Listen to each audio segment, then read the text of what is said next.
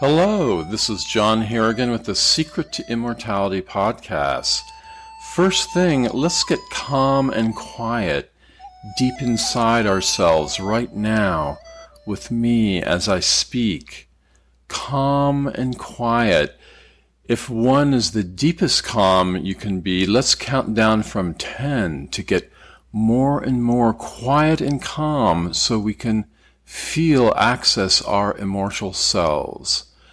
Getting calm at 10 wherever you are, down slowly to 1, 10, 9, 8, getting calmer, 7, 6, 5, calmer still and deep, 4, 3, 2, 1, calm.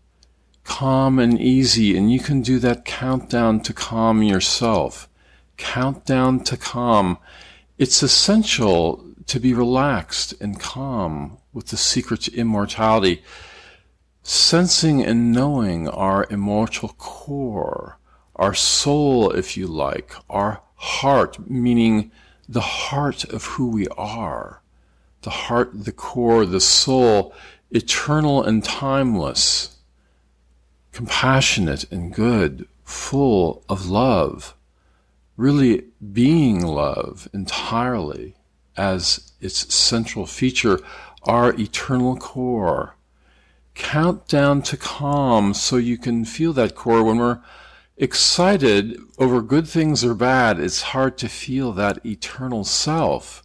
And our best decisions, I suggest, come from this eternal self. This deep core of who we really are.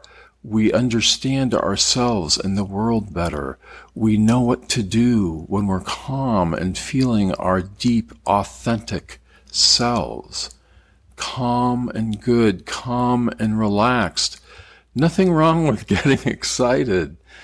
Life should be exciting for a variety of ways and means. I like sports to keep my excitement up when I want it to be, playing sports, watching sports, walking through nature gives me a deep, calm, inner resource feeling of belonging and sharing that eternal self, that eternal being with the being of nature.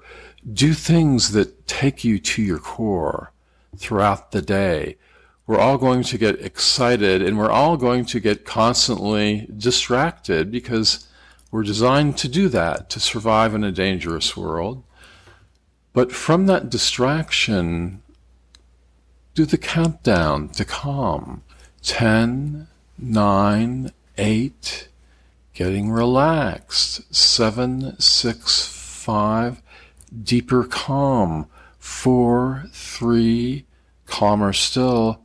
2, 1, at our core, at our soul, as calm, perfect, and good as we could possibly be. That's the end of this podcast episode. Bless you and keep you until we meet again.